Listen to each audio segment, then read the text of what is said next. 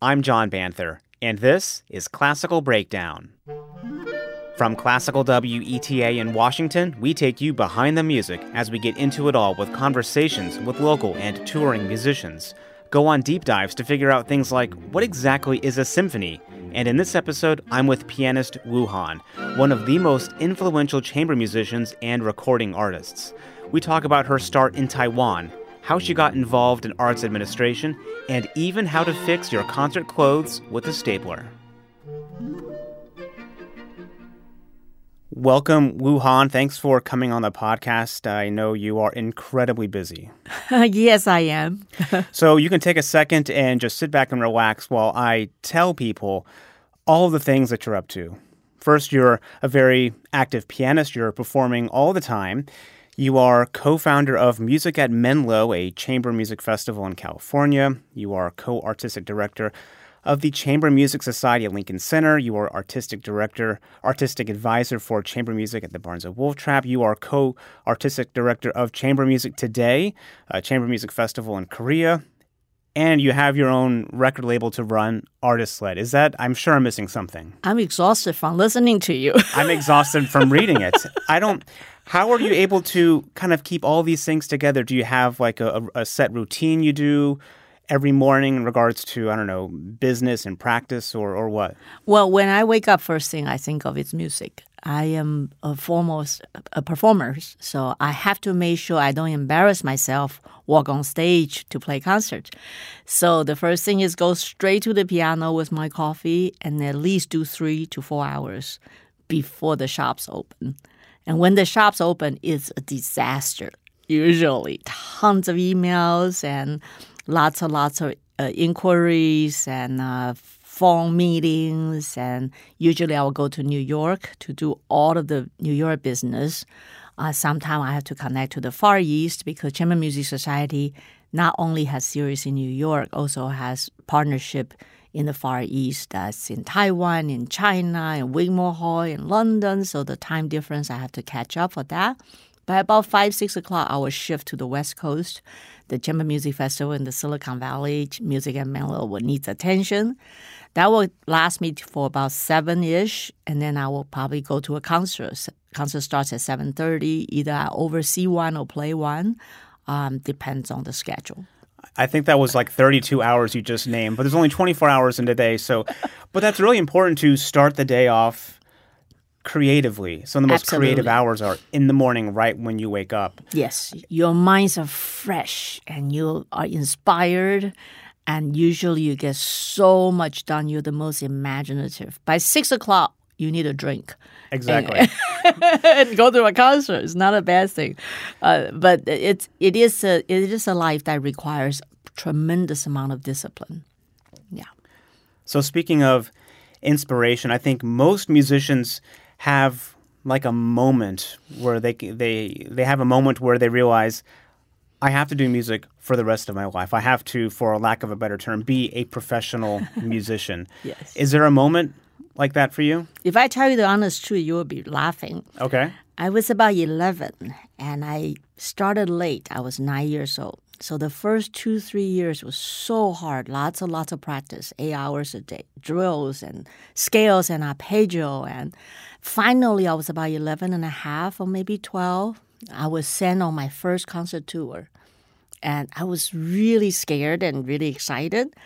And I remember we were put on one of the most beautiful hotels. And, I come from a very modest background. I never see like Western towels and, fresh white towels and beautiful beds. And that was just amazing. And I remember I had to run to the rehearsal and took a shower, put the towel on the floor. When I came back to the hotel, the towel magically crawled up to the bar and it was fresh and my bed was made. And I remember thinking, this is a life. I want to be a performing musician. It's such a silly story, but somehow that idea of you can be rid of the daily mundane sort of responsibility, and you're supposed to make a living from dreaming and from inspire others and making beautiful music. It was that sort of moment, it clicked in me that, wow, being a musician is something unusual. But then the real commitment came from actually after September 11. I played a lot of concerts in my life. I was on stage since I was 12 years old. It was that month after September 11. I remember getting phone calls from everybody. I have concert in Cleveland, in Connecticut. I'll call them and say, do you really want us to come? They say, absolutely, we need music. And I remember David and I packing up our little girl. We didn't want to leave her in New York alone, driving overnight to Cleveland, there's no flights, driving everywhere in the country to play concert. And I remember every slow movement, there will be sobbing sound coming on stage. And it make you realize, first, the power of music. Second, we all need music in our life at some point. It's a language that everybody can understand, and especially in the most important moment of our life, that music has that power to heal, to fill your soul, to repair, to enrich our life. And that was another sort of a incredible month, an incredible moment. I actually understood that the reason I'm a musician is not just because I can make a living to pay my bill. I had to do something special. And that was the month that I committed to the artist administrative kind of life, designing programs, building organization, make music happen. And I tell you, it gives me so much pleasure, and I feel a huge sense of responsibility all the time. That's incredible.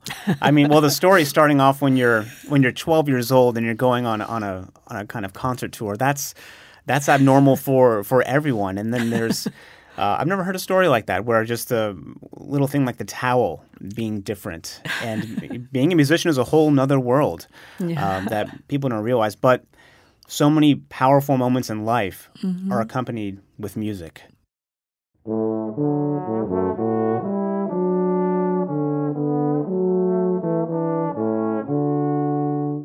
So you said you got into kind of this administrative programming role after September 11th? Yep. I was artistic director in La Jolla Summerfest for 3 years.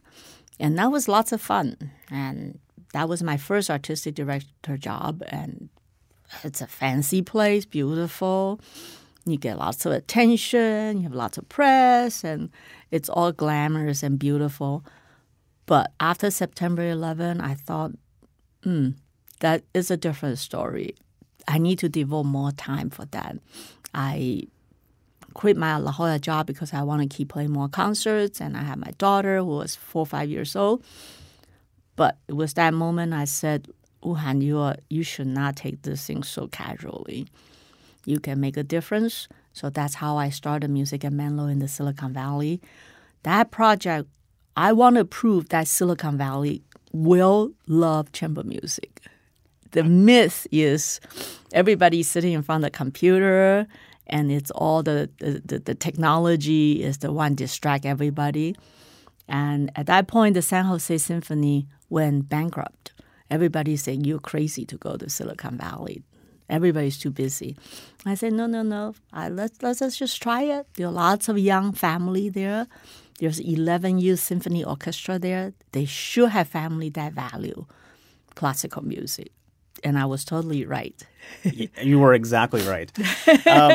So maybe that's why a lot of these things, Music at Menlo, the Wolf Trap and Lincoln Center, all these things have had kind of significant impact because you fell into it or got into it with a very sincere interest or a belief or a passion. It wasn't just, I'm in arts administration and who's playing next year or whatever, but it was really trying to make an impact in people's lives and the music, like you're just saying, bringing this chamber music festival where everyone thinks it doesn't belong. Yes, that's exactly right. I love the art form of chamber music.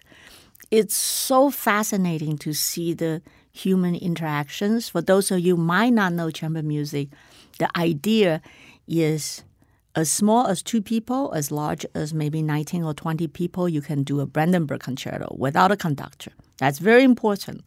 because the idea is everybody is equal. I'm an artistic director. When I walk into a chamber music rehearsal with an 18 years old or even 14 years old, we're completely equal. Doesn't matter your age, your status. You become fast friends. You discuss idea. You use psychologies, diplomatic suggestions. You try to figure out how to advance the whole group in the very short period of time. It's a great training ground for communication, for making constructive suggestions, for trying to move forward without offending or hurting somebody's feeling. So, and then in the end, even you can communicate all your idea, you have to walk on stage in the equal footing, and you have to learn how to trust and respect each other. Otherwise, it will fall all over the place on stage. And then for the audience to watch the interactions, to watch the last minute, it's like an acrobatic circus act. If somebody dropped the ball, and nobody really dies in this case, thankfully. But it sounds bad. Yeah. So it's a fantastic art form, and I fell madly in love with it coming from the Far East with no chamber music training whatsoever. And I discovered chamber music. I was so in love with it. I decided to devote my time, my life with it. The programming element is something I'm always fascinated by because I always want to make sure that my audience, if they give me 2 hours, their precious time these days, I want to make sure it's 2 hours worth their time, worth their trust in me. So I tend to always give myself some guidance and share my thoughts with my audience.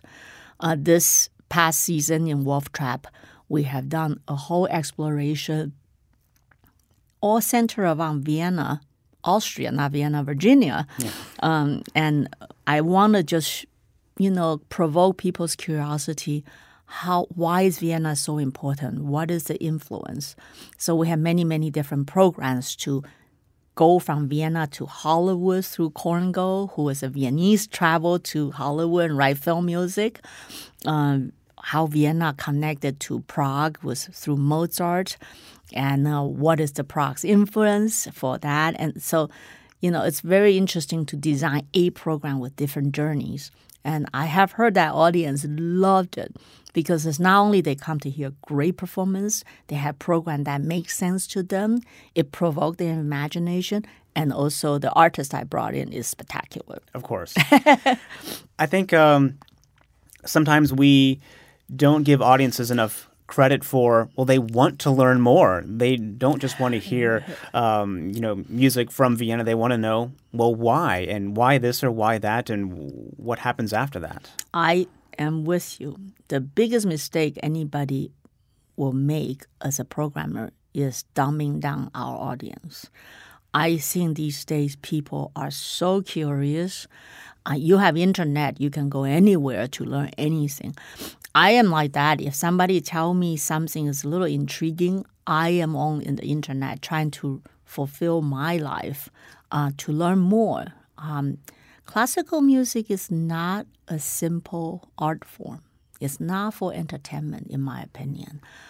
It's like, yes, you don't need to know a lot. You always enjoy it. It's like drinking wine. But if you know a little more about wine, the region, the different taste, you have more comparison. You really learn the difference between Sauvignon Blanc and, Chardonnay. And white and red. Yeah.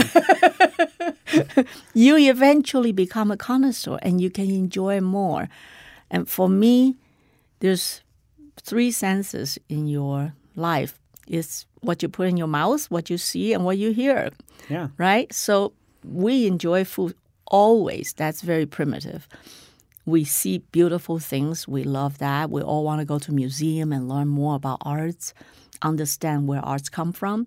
And then I think music is the most important thing. You can be as sophisticated as you want to get. And so teaching audience how to enjoy that, teaching them, give them some kind of roadmap, it's really so, so important. I really believe in that, and I know I have built a lot of audience through this belief. So come to a lot of chamber music concert, please. Classical Breakdown is made possible by Classical WETA. Join us for the music anytime, day or night. To listen live, just go to our website, classicalweta.org, or download our app. It's free in the App Store. Obviously, even as you said, you're a very curious person. Has borderline nosy. Oh, okay.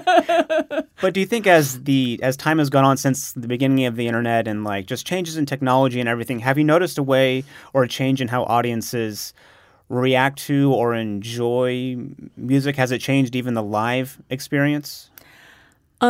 Actually, yes or no. I found the audience have more access point. You can turn on your computer. You can hear any radio station. You can sign up for a streaming service. You can go to any kind of recording. That's incredible. I found the audience get more selective who they want to trust. That's just nature of the business. But I found people treasure the live experience. You can only sit in front of your computer for so many hours. The act of getting out of your normal life, the act of dressed up, maybe have a drink or maybe have a meal before or after, the act having a social situation in the concert setting with like-minded people that all want to avoid the mundane life. I think that's really beautiful. I'm a strong believer for musicians to dress up as fancy as possible, as festive as possible. Really? Yes, I think that takes you to a different world. I became a pianist because my father took me. You had to get this thing straight. I was 8 years old. My father got home he went to the American GI's flea market. My mom wants him to buy a suit to go to a cousin's wedding. He came home with a turntable and a stack of LPs. Nice. Started to play this thing and say, this is the greatest thing I ever heard. It's so fantastic. He started to search out for concerts. This is 1960s in Taiwan. We were in the middle of the rice field.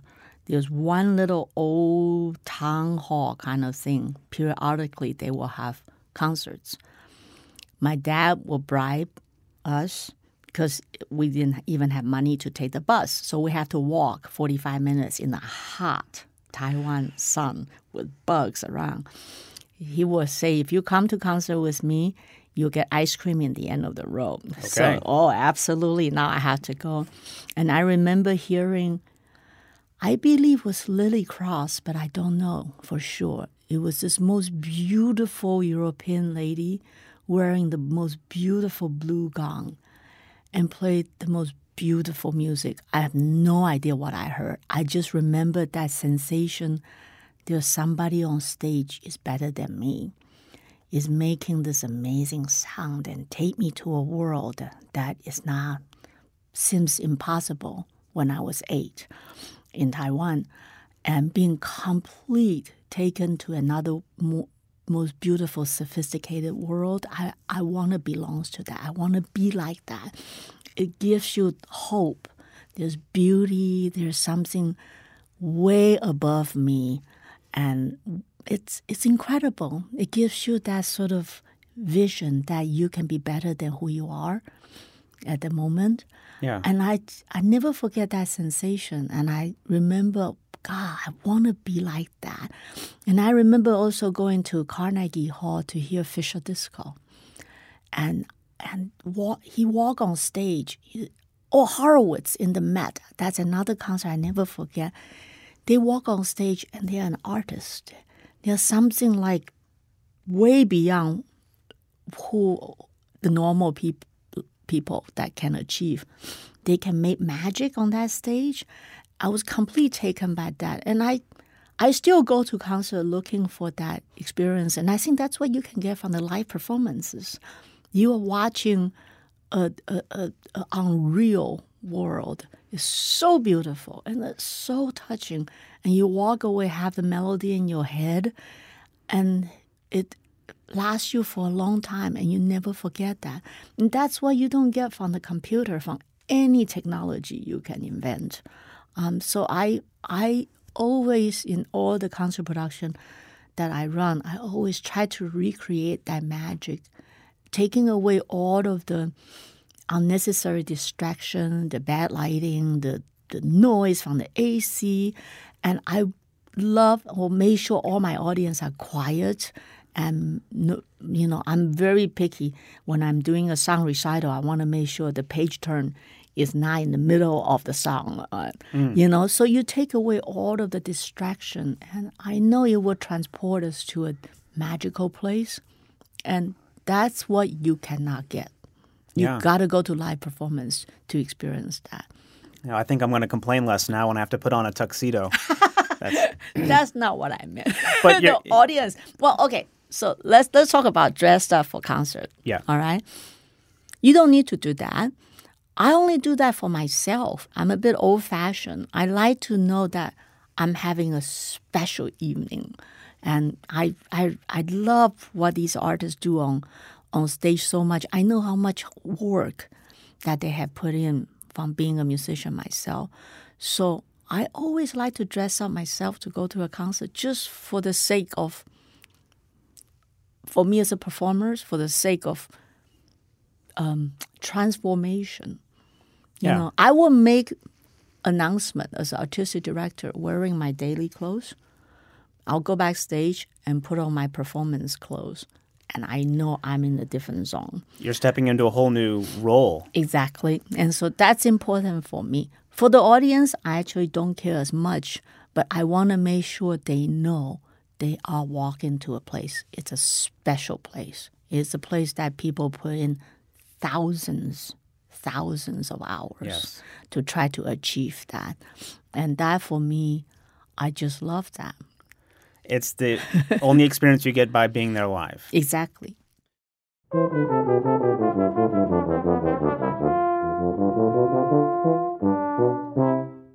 Now, speaking of Taiwan, and I know you, with your work in Korea and also playing in Japan or China, chamber music or just classical music in general has exploded in Asia. When you're talking about before walking 45 minutes to go see this concert, now, if I'm not wrong, the largest performing arts center in the world is in Taiwan. It's the national... It's in Kaohsiung. How do you say it? Kaohsiung. Kaohsiung. It's in the south. I'm playing there this December. The pictures look unbelievable. Yeah. Have you been there already? No, not yet. Okay. But I met with the director. He wanted to present multi-years, and they don't have much chamber music, so I'm going to try to help him. We're going there for a concert this December, and will be videotape. Hopefully, will be broadcast later. But you see this whole new explosion of growth in classical music over there. Yes. I remember playing in China a year or two ago, and we were in a city with like millions of people and a huge performing arts center that the city didn't exist like 2 years before that. Must be Shenzhen. And now there's millions of people there, and so I'm wondering, is there?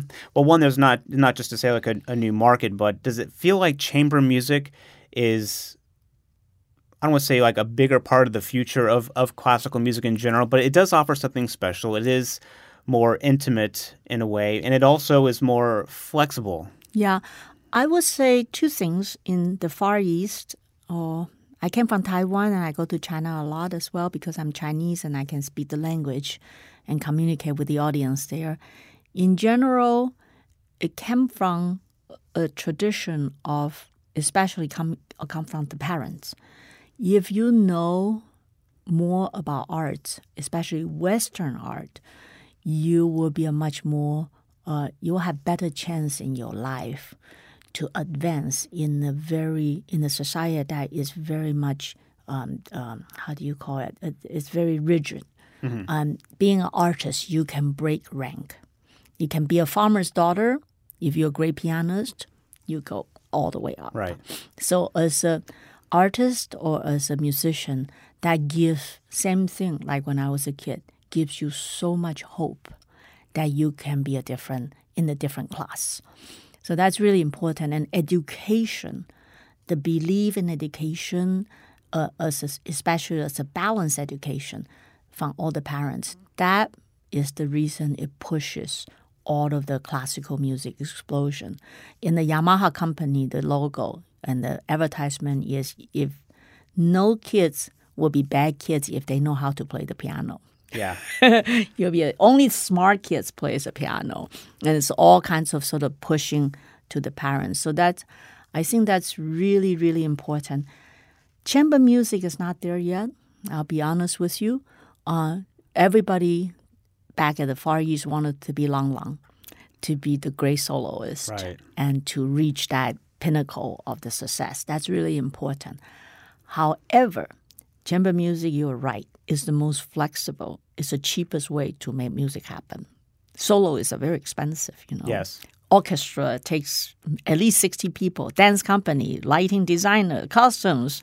No way, right? I don't know how Chamber dance music- companies do it even. Exactly. It's really expensive. Opera needs tons and tons of support, financial support. Chamber music, it does not require a large audience. As small as 2, music will happen. Yeah. Yeah. And there's another interesting phenomenon from my observation is chamber music is actually exploding in the United States. There's so many new concert series happen right now. I was just in Chattanooga, Tennessee 2 days ago. The music director, Gloria Chan, this girl went to Tennessee, found the Hunters Museum, loved the setting, raised the money, started a concert series. It's their 10th anniversary last Tuesday. The place was packed. Absolutely gorgeous setting. People went complete crazy. It's so simple. It's only 3 of us. Music just happened. Another important factor is most of the people are involved in chamber music are usually very nice people because the art form demands it. If you're not nice, nobody wants to play with you. Right. As simple as that. So most of the people are involved in chamber music are quite fun-loving. You need that sort of personality to want to work with others. You have lots of empathy. You need to be supportive as a friend, as a musician. You also need to lead everybody. So this particular art form emphasize the best of the human quality. It sounds like that's a great education tool for kids. If you're in a big orchestra, you're lost in the crowd. And it sounds like that is also a very effective thing for you, getting into administration. I mean, if you can't communicate, good luck. But as you've said, it's so democratic. You have to work together. You have to come to an agreement together. Mm-hmm. And it sounds like those are some very great qualities you need in someone who's running or creating an arts organization. You got it. And you have to be really sensitive to others. You have to learn how to listen very carefully. And you have to be always at all time strategic. Try to figure out how to make sure everything go forward smoothly. It's so easy. Yeah, you're absolutely right. It's the greatest education tool. In Menlo, in Music at Menlo, we have a workshop. I usually spend about 4 weeks every year through this Chamber Music Institute. We have kids as young as 10, as old as 29, 2 different programs. Younger program is 10 to 19, and then 19 to 30. I tell you, it's the most fun thing to watch. The 10 years old come in. They can't rehearse with each other. Right. You sound bad. Why don't you play like that? Wow, I don't like the way you sound. No. Listen, okay, Kathy, calm down. Let's see what you can say to make sure your friends will play better. Yeah. That was how we teach the kids. And then by the 2nd or 3rd years, you will say, maybe we should start with Dumbo. That's really so much more fun. Yeah. The suggestion and the attitude, just you can develop that. And I wish parents understand that. Yeah. It's the best sports, in my opinion. It's the sports on your brain, not physically. Yeah. And it's also teamwork. And Teamwork. it's nerve-wracking. There's a question I love to ask people, and if you don't want to answer, if you don't have an answer, that's fine too. What, if you can say, has been something that you can laugh about now, but was like a crazy or bad situation on stage, or we've all got these stories of stuff that's happened. Oh, no. You can change the names of people too. I don't have to change the name. I remember being a kid, complete ignorant, and all I know, because I entered a special music training program, and the only thing we are allowed to do is play music. We're not allowed to do any sports because it might hurt our hands. And so I was a very spoiled child, and I don't know how to sew at all. And I remember going to concerts one day and trip over my concert dress and rip the bottom. What do you call the seams down there? Yeah. And I don't know what to do. So I remember I tried to tape it with the duct tape backstage. It didn't work. And finally, I figured out the best thing to do is using a staple gun. Okay. And closed all the concert clothes. And I tell you, it's kind of heavy and it creates a lot of noise when I walk on stage. But I believe I was about 14. That season, I carry a stapler in my concert bag just in case I need to sew anything. And my poor mother, when I went home from the boarding school and she saw all my clothes with staplers everywhere. Every time I have anything wrong. She's horrified. She's totally horrified. So they decided I need to learn how to sew. But yeah, and I was at a concert last year, and a conductor, something had happened, and they had a stapler. There you go. And they were stapling his shirt in the front of it. So it's David Finkel, my dear husband, once forgot his cufflinks. And our daughter Lillian was 3, and we used to travel with Cheerio boxes. So it was easy. You take some Cheerios, you put on do it as a cufflink and put a string through it. Okay. And after the concert, you can eat your Cheerio in order to get out of it. It's a reward for playing well. So there's a lot of wardrobe malfunction stories in our life. Very few people understand. Thankfully, I sit in the back row. I have many times used the twisty ties from bread. There you go. As cufflinks. It happens. Exactly. Well, thank you so much, Wuhan. Do you have a website you want to tell us, or? You can always go to David Finkel and Wuhan, and those strange spelling. Finkel spelled Finkel. You have to spell out AND, and Wu is WU, not WOO. So WUHAN. And you can find out all of our concerts. You can find out all of our activities. We just add in a section called the resource sections. In there are some of our thoughts, some of the lectures that we give, how to be a musician, how to be a presenter. And David also has a huge 100 short videos that he made on the road. They're pretty funny, some of them. It's called Cello Talk. And they're quite famous. A lot of people watch that. I think the last I saw was 500,000 people have seen the broadcast. It's 100 cello lessons, and it's quite entertaining.